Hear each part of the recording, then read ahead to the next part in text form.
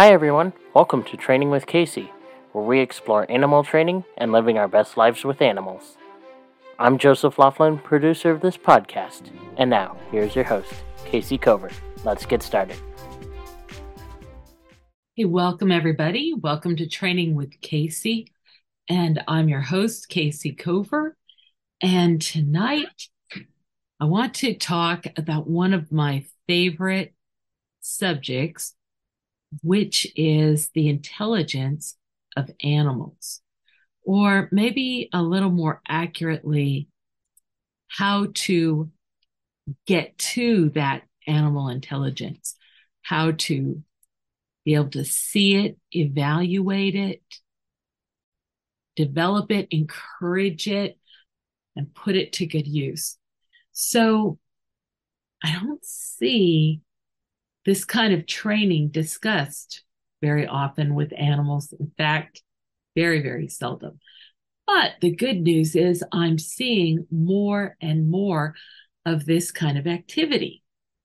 And I have recently seen marine mammal trainers all over the world doing wonderful work where they use interesting cues to trigger behavior. So instead of using a verbal cue, maybe they use a musical cue or a scent cue, showing that the animal both can perceive and differentiate between the scents, for example, but also that they have mental plasticity in being able to recognize that this thing now has a relationship. This scent, which doesn't smell like the activity we're going to do, which doesn't directly have anything to do with the activity we're about to do, can nonetheless quickly become a signal which triggers that particular activity. Wow. Now, I've been working with this I'll say fairly formally, but then I'll explain that a little bit, since 1979 or even earlier. And in 1978, I was working at Mystic Marine Life Aquarium, and I was also working with students with special needs. I learned sign language, and I was teaching sign language to the dolphin that I was assigned to. And I was teaching her how to spell things like her name in sign language, and she could respond to that. That was pretty exciting. When I got to the National Zoo, I decided to make a systematic language out of graphic symbols. So I took linoleum and I painted or I made white squares for words that represented activities or actions, and gray squares for words that represented food. So, for example, all food symbols had a 1-inch strip of black down the left side of the square. And then if it was fish, it would have another mark. And then it would have another mark to denote which kind of fish it was. And for activities, some of the activities were kind of derivative, like, oh, we're going to have a vet exam.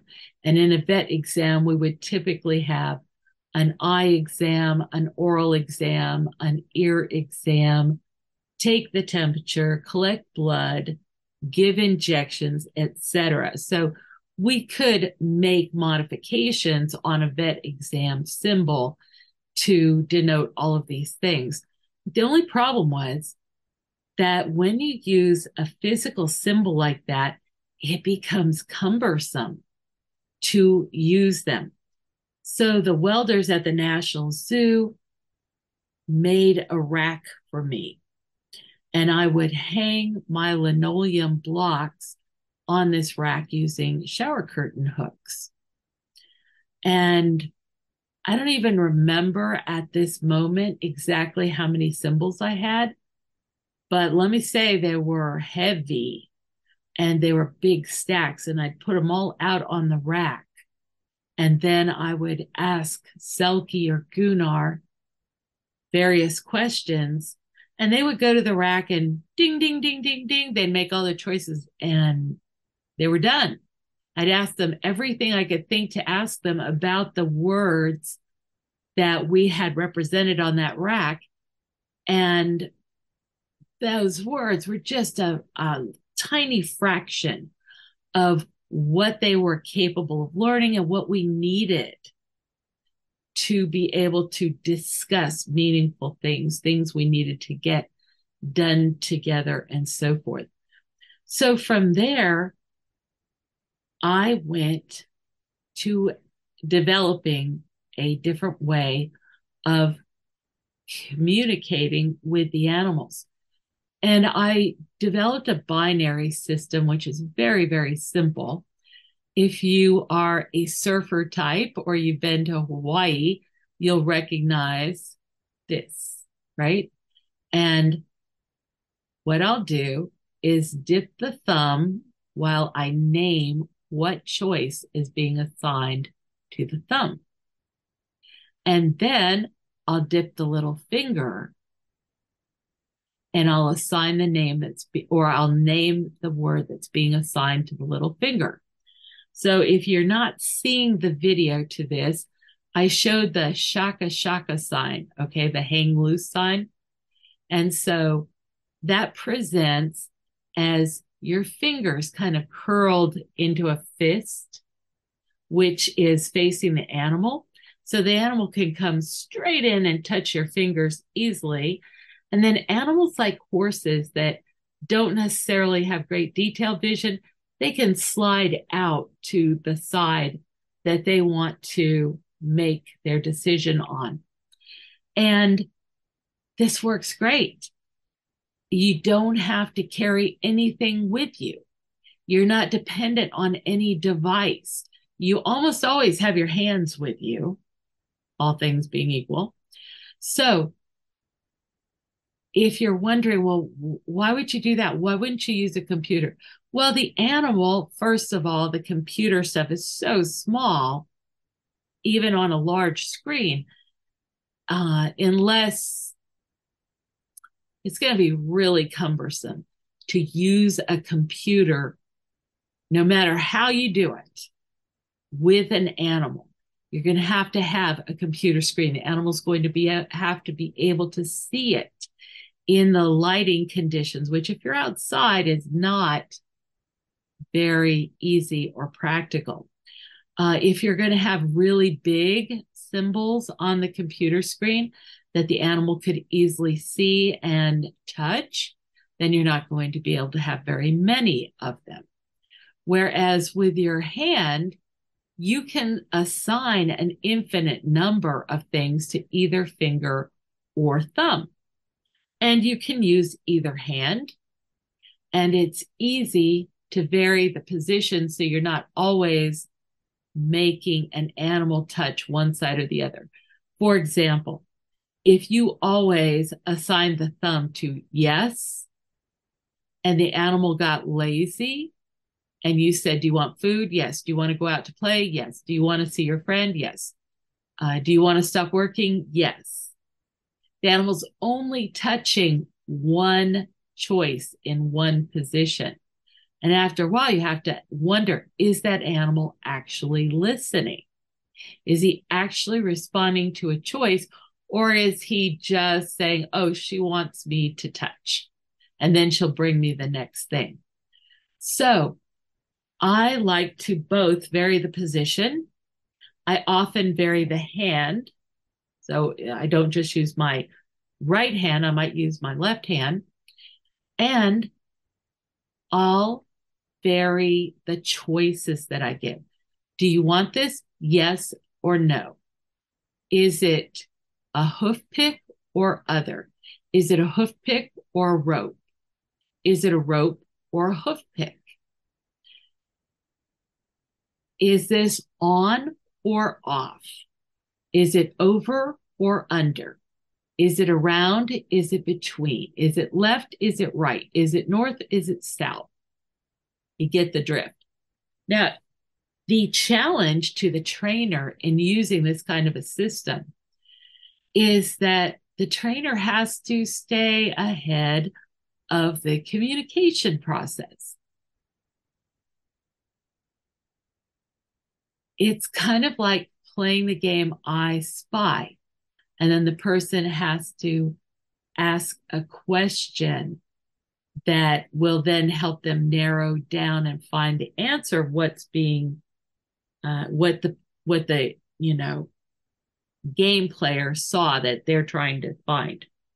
So if I want to ask my horse the name of an object, she cannot directly name that object. And her eyesight isn't so great that it's easy for her to look at a table of items and pick out the one thing. She's got rather large lips. And so you would have to have all the items spread out far enough that she could get her lips around one thing. And her eyesight isn't so great. And she could chip a tooth if it's a metallic thing that she's trying to manipulate. It goes on and on.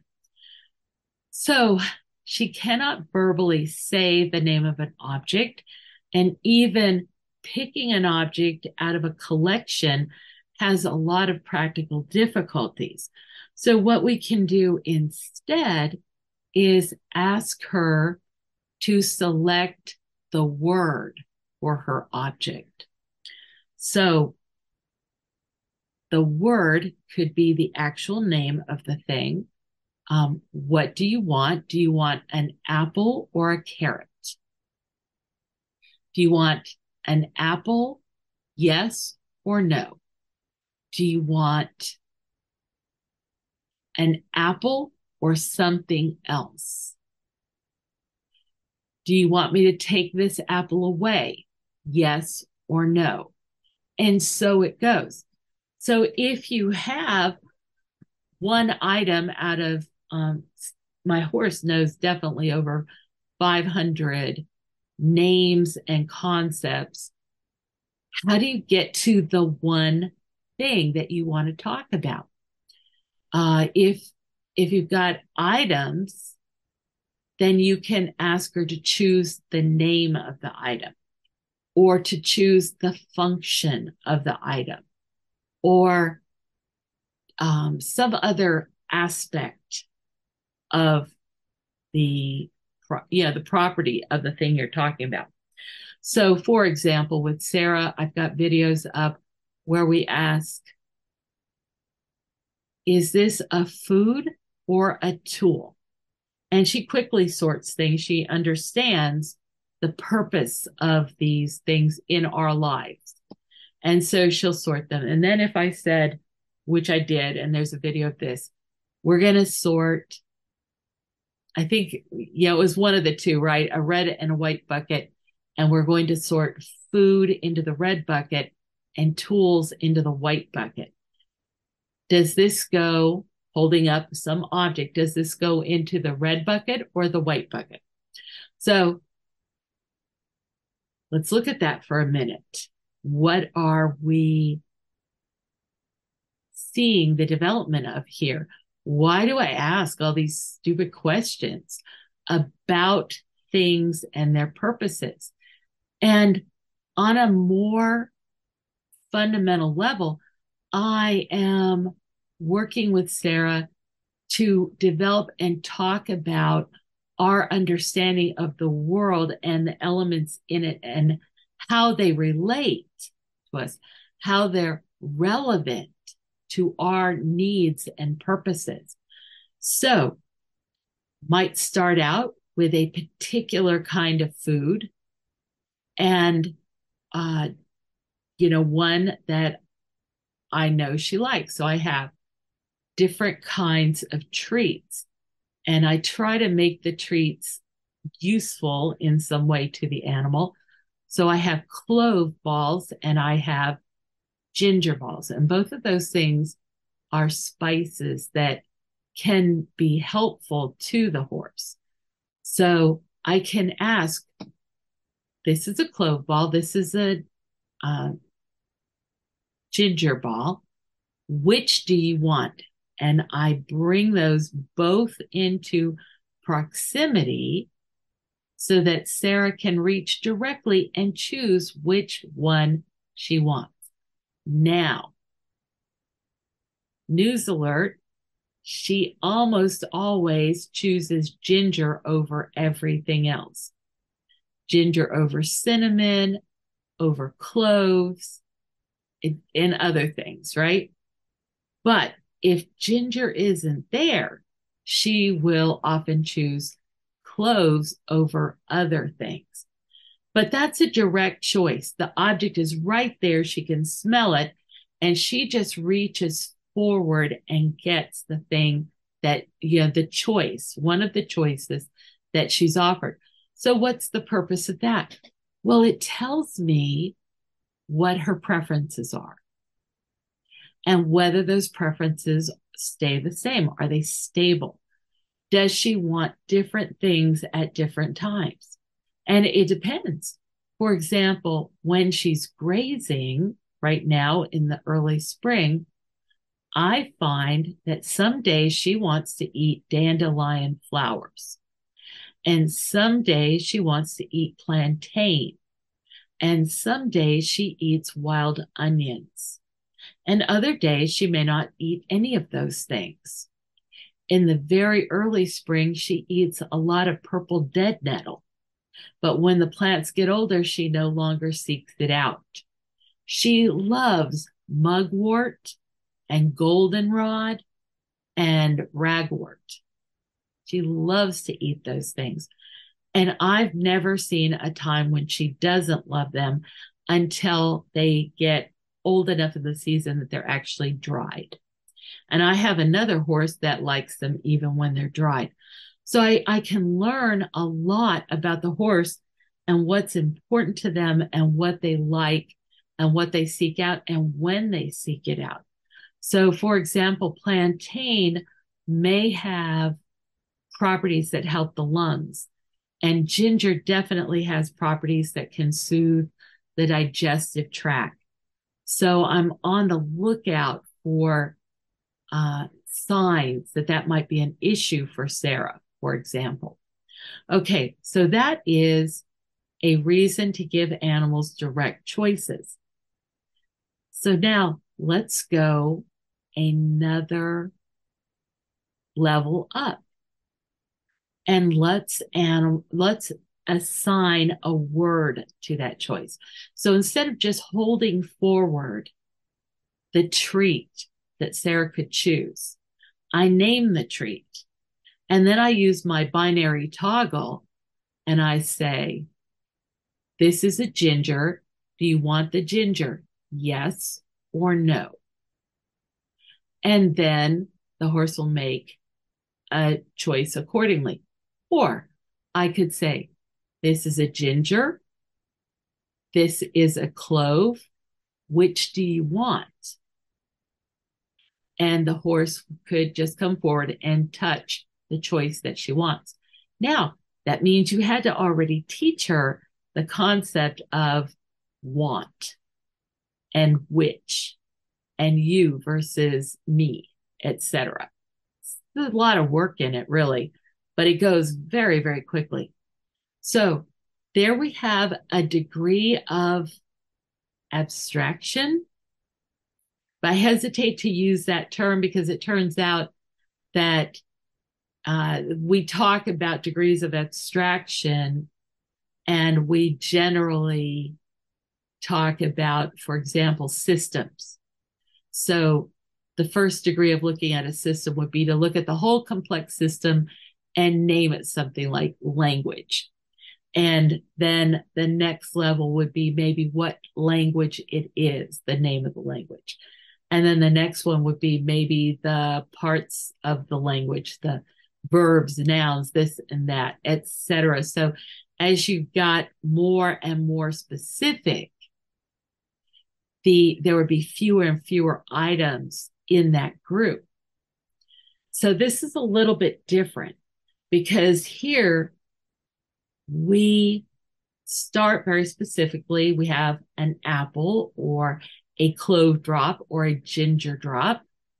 And we're then going to talk about that thing and how it relates to the animal. Do you want it? Do you want it more than you want this other thing? But then we could talk about other things. Is this a food or a tool? And then if I was inclined, I could say, hey, we're going to keep all the foods in the red buckets and all the tools in the white bucket. What bucket does this go into? It's a ginger drop, food or tools, red or white. And it turns out Sarah easily climbs up that ladder of more and more abstract choices. Abstract where, you're not directly grabbing the thing you want, you're talking about traits of it and how those traits affect, where you're going to put it and other things like that. So as we work to develop our ability to communicate with animals, we go on a long and wonderful adventure. But let's back up and retrace that adventure in a slightly different way. First of all, let's look at the definition of cognition. And according to Oxford Dictionary, cognition is the mental action or process of acquiring knowledge and understanding through thought, experience, and the senses. Wow, that's very complex, isn't it? Thought, experience, and senses. Senses tell you what's out there. Experience, you can look at that as how what's out there affects you directly.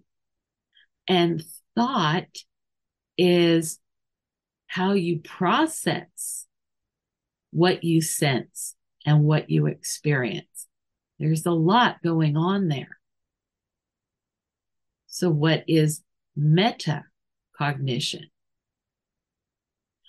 Metacognition, again, according to Oxford Dictionary, is the awareness and understanding of one's own thought processes. Do you know how to study?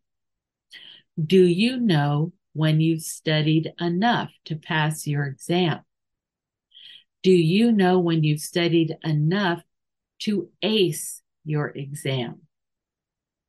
Do you know how to remember all the things you need to remember? Do you know how to build and use tools to remember things? Tools like mnemonics, tables, lists, rhymes, anchors. These are all tools that we learn to use to be able to create and preserve and use our memories. A simpler definition of metacognition is thinking about thinking. But I'm thinking maybe the definition should be knowing how to think and how to test your thinking and how to know and how to test your knowing. So now let's go to why we want to do this. If you're a zoo and you're paying keepers and trainers to help you take good care of these animals and breed them and present them to the public and, get their medical care done and to be safe with them and all this, where does all this cognitive training come in? Why should we all care about it? Well, if you are presenting animals to the public, one of the best things about it is it's very motivating to most animals.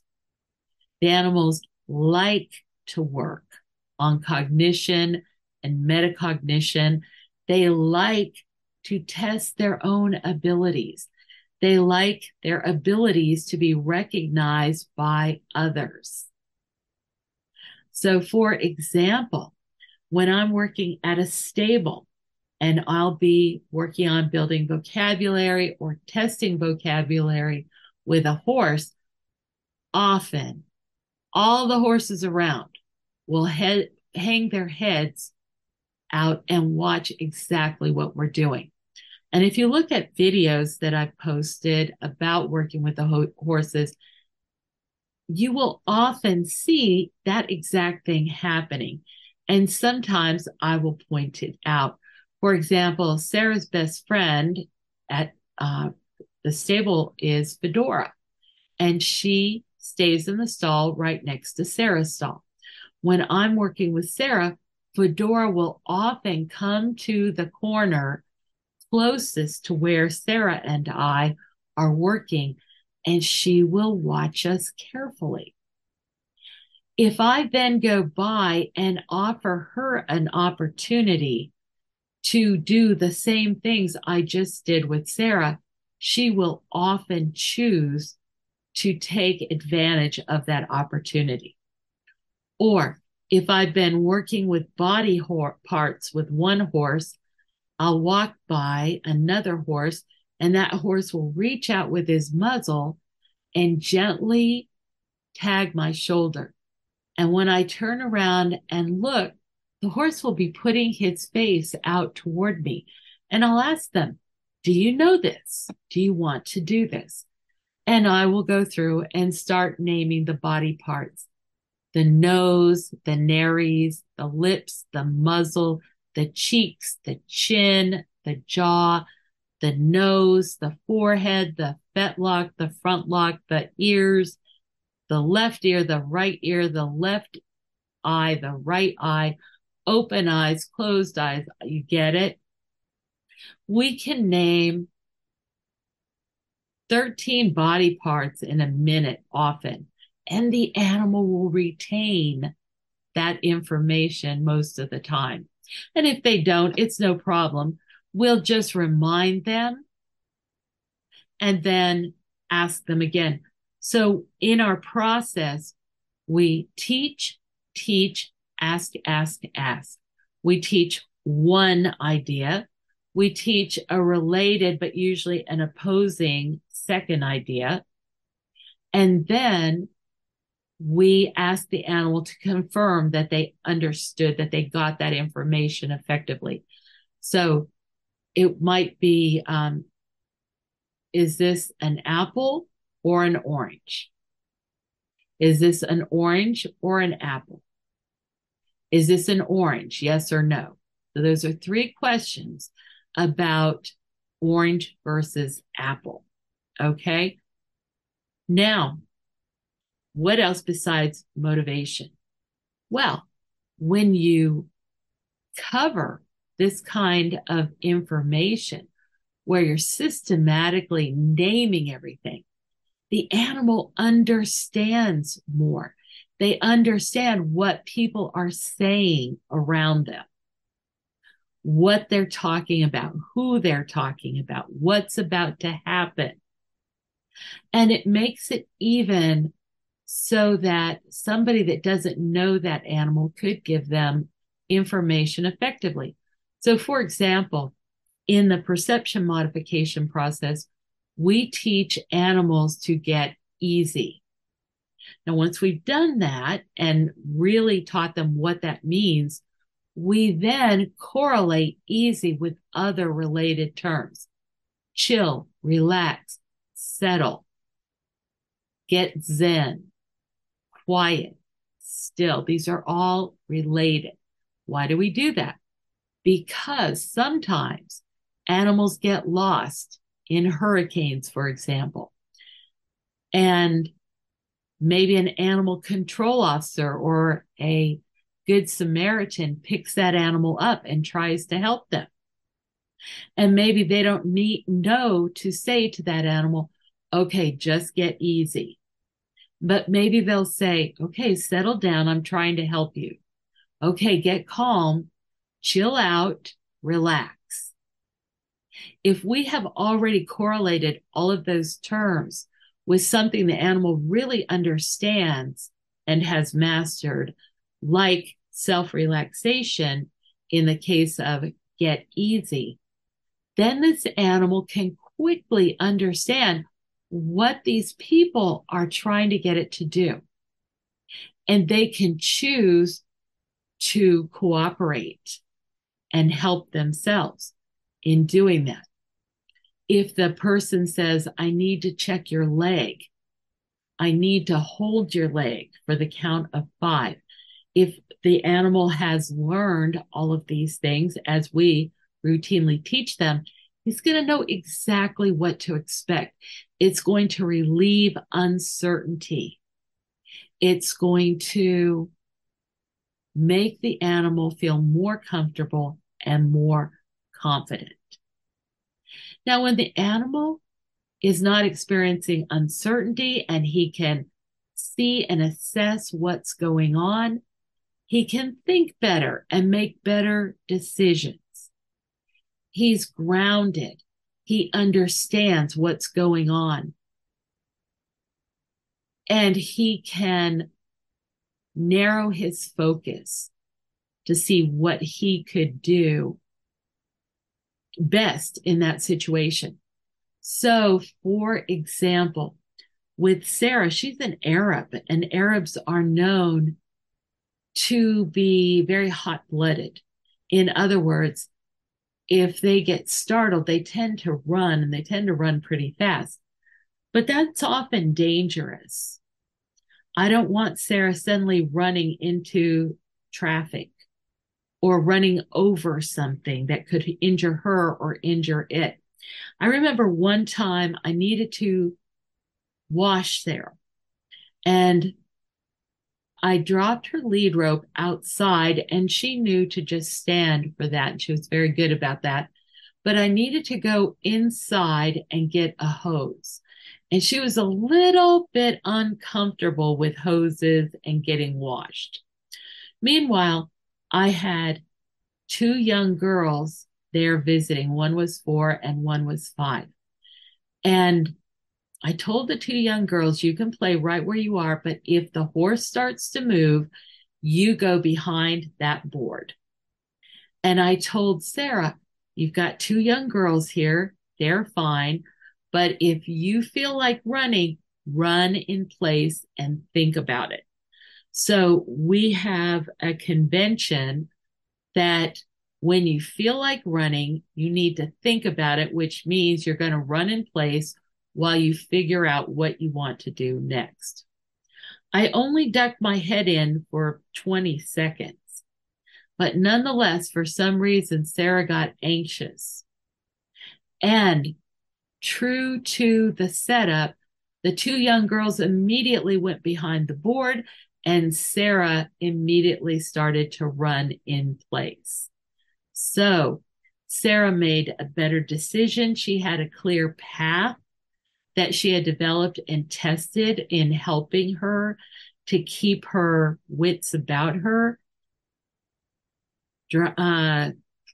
Disaster averted. So the animals can think better. They have more options for strategies and resources to use to solve problems, and they can make better decisions. Now, here's another thing. The animal can be more self-directing. Sometimes when you work with people that don't get a regular education, there can be a big need to develop self-awareness and self-direction. So one of my esteemed colleague. She was my assistant. She was fantastic. And she worked with a woman who had severe autism. And this woman was very intelligent, but she did not process things the way that most people process things. And my friend would see this woman shivering, but the woman didn't make a move to do anything about it. She would sit there and be unhappy and hunt her shoulders together and shiver. And my friend developed a process of saying, "Are you cold?" And the woman would get thoughtful and she would say, "Yes." And then my assistant would say, "Would it help to put a sweater on?" "Yes." "Do you have a sweater?" "Yes." "Where is your sweater?" So together, they would follow the train of ideas to recognize the problem and then to solve the problem. Then when finally they got the sweater, can you put it on? Do you need help? When the sweater was on, then there's a time to think about the effect. And animals really need the opportunity to think about the solutions that they choose. And all people need that. And so she would ask, "Are you warmer now? Are you glad you got the sweater? Do you need to keep a sweater in the car?" Etc. Okay. So that also ties in with the thinking better and making better decisions, right? But when the person or the animal knows that I might get cold, and so here's what I might need to do that, then they can make decisions about things. So with Sarah, it's supposed to rain tonight. Do you want a blanket? Yes or no? Do you want this blanket or that blanket? Do you want to stay in tonight or do you want to go out?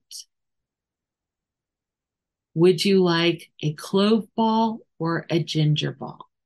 Would you prefer an apple or a carrot? And so it goes. All things being equal, if you know what your animal likes best and you provide them every one of their favorite choices, they will not be as happy and motivated as they will be if you provide them the opportunity to make their own choices and to acquire what they want and need on their own. Self-direction is not just a process. It's a resource, and it's a highly motivating resource. Now, if you doubt that for an instant, just consider that if an animal is purposely doing something to frustrate you, the trainer, a great strategy is to ask the animal to do exactly that thing. And they will not want to do it as much as they did it when you didn't tell them to do it. That's a mouthful, but if you're experienced working with animals, I know you will recognize this situation. So if the animal runs away and you say, "Okay, run faster, keep running. Can you run longer than that?" They will want to quit running most of the time. Whereas if you say, "Stop running, come back here, da da da da da," they'll keep running. They'll keep frustrating you. Self-direction is a valuable commodity, a valuable resource. So getting back to our list of reasons to work this way, an animal that is self-directing and knowledgeable about how to operate in and on its environment is happier. He's safer to be around. That's number 6, safer. He's healthier. He lives longer. That's 8 features so far. How can I know that the animals live longer? Well, because I started my seals and sea lions at the National Zoo in 1979 on these kinds of practices. And when sea lions had an expected lifespan of 20 years, my male lived to be 27 and my female lived to be 30, I think, or maybe even 31. My gray seals, the longevity of a gray seal was expected to be 30 years. Male longevity was 33. My male lived to be 38. My female broke all records at 43. My horse is currently 32. My conure lived to be 32.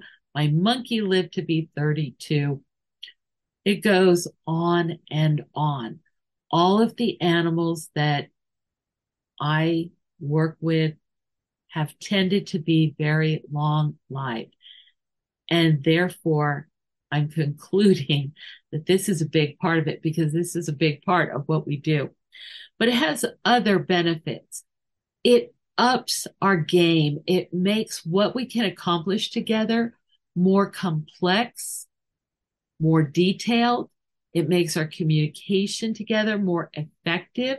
So our communication is more precise, it's more effective, and it's richer. We can talk about more things, more aspects of things. It's not just, this is a nipper. This is a nipper, and we use it on your hooves. It's a tool. I keep all the tools here. If I ask you to pick a nipper, look, I put a leather tab on it so you can easily pick it up. Can you carry the nipper? And so it goes. I taught my dog to be able to go into the loft and of the barn, and I had put some tabs on a few tools that I often needed, and I would send him in to get those tools, and he'd bring them out carrying them by the tab. So that was safe on his teeth. It saved me a trip of getting off the tractor and climbing up into the loft and going and getting the tool and coming back. And he was happy to do all that. So we can now accomplish more complex tasks together, and we can accomplish them better. So when I needed to go out and let's say I needed to take straw bales in the front loader of the tractor. And so I'm going to need something to cut the strings or the wires on the bale. So I can ask the dog, can you just go ahead and get those? So while I'm loading up the straw bales or the round bales, whatever it was, then the dog is going to get the tool. And as soon as I've got the things loaded, I then put the front end loader right up to the loft. The dog jumps in with the hay and the tool, and we go down and get our job done. Now, this is a good thing, a good way to work. It's a lot of fun. It's more fun for the animals. A big challenge in training is to keep the animals motivated. And to keep them motivated, things need to be interesting. And to be interesting, they need to be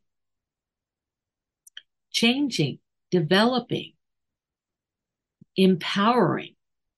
And all this complexity supports that. The animal feels empowered and good about himself and about things when he can do more, when he understands more, when he takes more agency in his own life and in the operation. Because when we work this way, the animal aligns his purposes with ours, and he will come up with solutions. He will see when there's a problem and let you know. Here's an example with Sarah on this. The people at the stable let me know that they were taking Sarah out to the field, and they put her halter on. And then they needed to get another horse. So they told Sarah, I'll come back and pick you up, but I'm going to go get Allie, forgetting that Allie had moved to another place. So they came back with Nash instead of Allie. And Sarah stopped and looked at the other horse and looked at them and looked at the other horse, clearly indicating you don't have Allie there. You have another horse. And so the stable owner said, I'm sorry, Allie's gone, so I had to get Nash instead. At which point Sarah was happy just to go with them. But they didn't do what they said they were going to do, and Sarah made sure she let them know. Here's another thing Sarah's done frequently with me. She will let me know when there's a problem that she thinks I should act on. So in one case, our other horse, Affair, had recently lost her eyesight, and she would often get very stressed over changes, like if an animal got moved, or if she got moved, or if they moved the water trough or anything like that.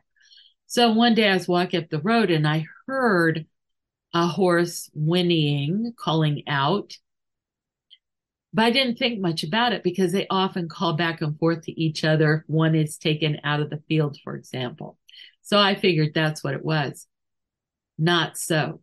Sarah comes running up to me where I am at the fence, shoots me a look like, hello, come with me, runs back.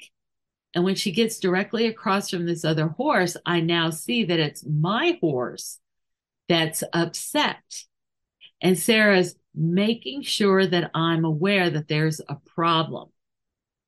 And then I went in and, talked to the other horse, helped her calm down, so on. Okay. That's a lot that we've covered already. To review, we've covered the definitions of cognition and metacognition, 13 different reasons of why we might want to develop that, how I developed a process for two-way communication and why I developed it the way I did. And let's just talk about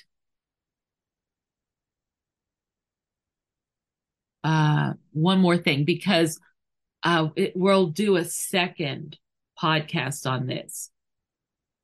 And what we'll talk about tonight is how to build cognition. And there's an easy way that everybody can start to build cognition with their animals, and that is to build vocabulary. So we call it name and explain. Whatever you do with an animal, do a running narrative where you tell the animal what's happening around you, what's going to happen, how you want to act, who's there, etc. So it might be like, I'm going to turn off the light at the count of 3. 1, 2, 3. Light goes off. Okay, are you ready? I'm going to turn the light back on the count of 3. 1, 2, 3. By the way, in case you're wondering, the reason we count to 3 is the animal needs time to process what you just said verbally, especially if he's been asleep or something. So you build vocabulary about, what the items are. This is your toy. This is your cow toy. This is your, penguin toy. This is your horseshoe toy, whatever. But also, this is a pillow. This is your bed. Here's the difference between your pillow and your bed. Here's your crate. Here's your exercise pen. This is the backyard. This is the courtyard. This is the field. This is your brother, Larry. This is your sister, Mary. We are walking. We are running. We're going to walk to the end of the street, and then we're going to run across the street. We're going to run for 15 minutes, whatever it is. We name it. The individuals involved, the locations, the activities, the objects, the weather, the everything. And we're going to also develop concepts. Is it this or other? Yes or no? Left or right? North, south, east, west? Northwest, northeast, southwest, southeast? Medial, distal, proximal, near, further, ventral, dorsal? How many minutes? What direction? How many steps? We name all of these things and we cross-relate them. And when we cross-relate them, we're developing mental mapping. So, for example, as you name all the body parts on an animal, there's a lot of them. You would name eyes and ears and shoulders and feet and hips, head, tail, tongue, nose, maybe teats, maybe claws. Some of those things, there's only one of. Many of those things come in pairs. When the pairs, it's helpful to teach the animal left versus right. I need your left eye. I need your left paw. I need your left side. Can you put your right side up here? Now, when you teach left versus right paw, you can even teach them that they have a specific target to go to. And at National Zoo, polar bears were taught to put their back up to on the wire that was between us and their, them, the exhibit wire, or actually a holding area wire. But anyway, now how do you teach a polar bear to turn his back to you and stand up and allow you to examine his back? Well, it's very simple. You teach him to touch his right paw to one target, his left paw to another target. We put these targets on poles.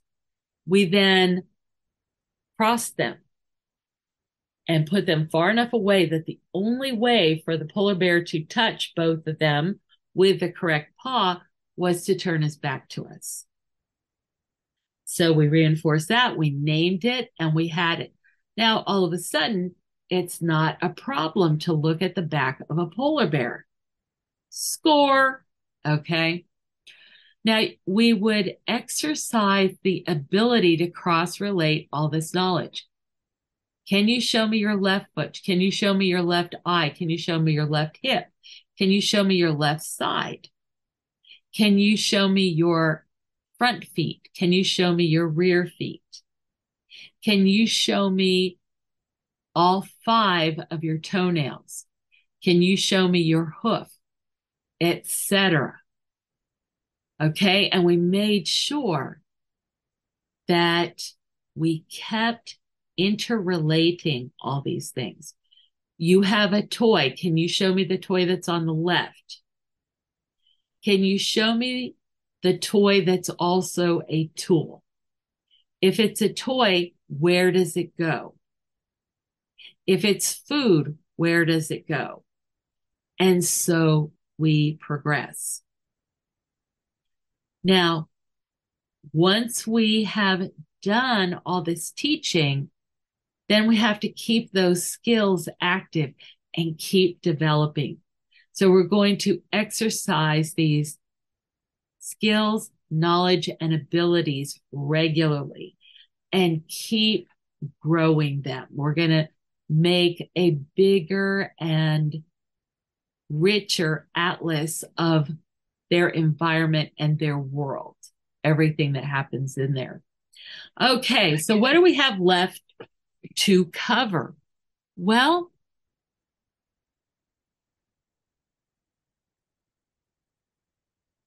we're going to go back and review these things next time, but we're going to talk about classes of things and useful concepts that every animal can benefit from knowing.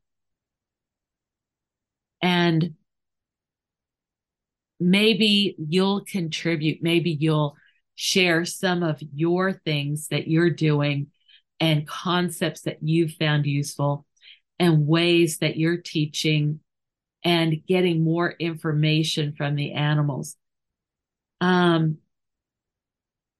It's so interesting and it's so much fun. Anyway, thank you for joining me, and I look forward to next time. Take care.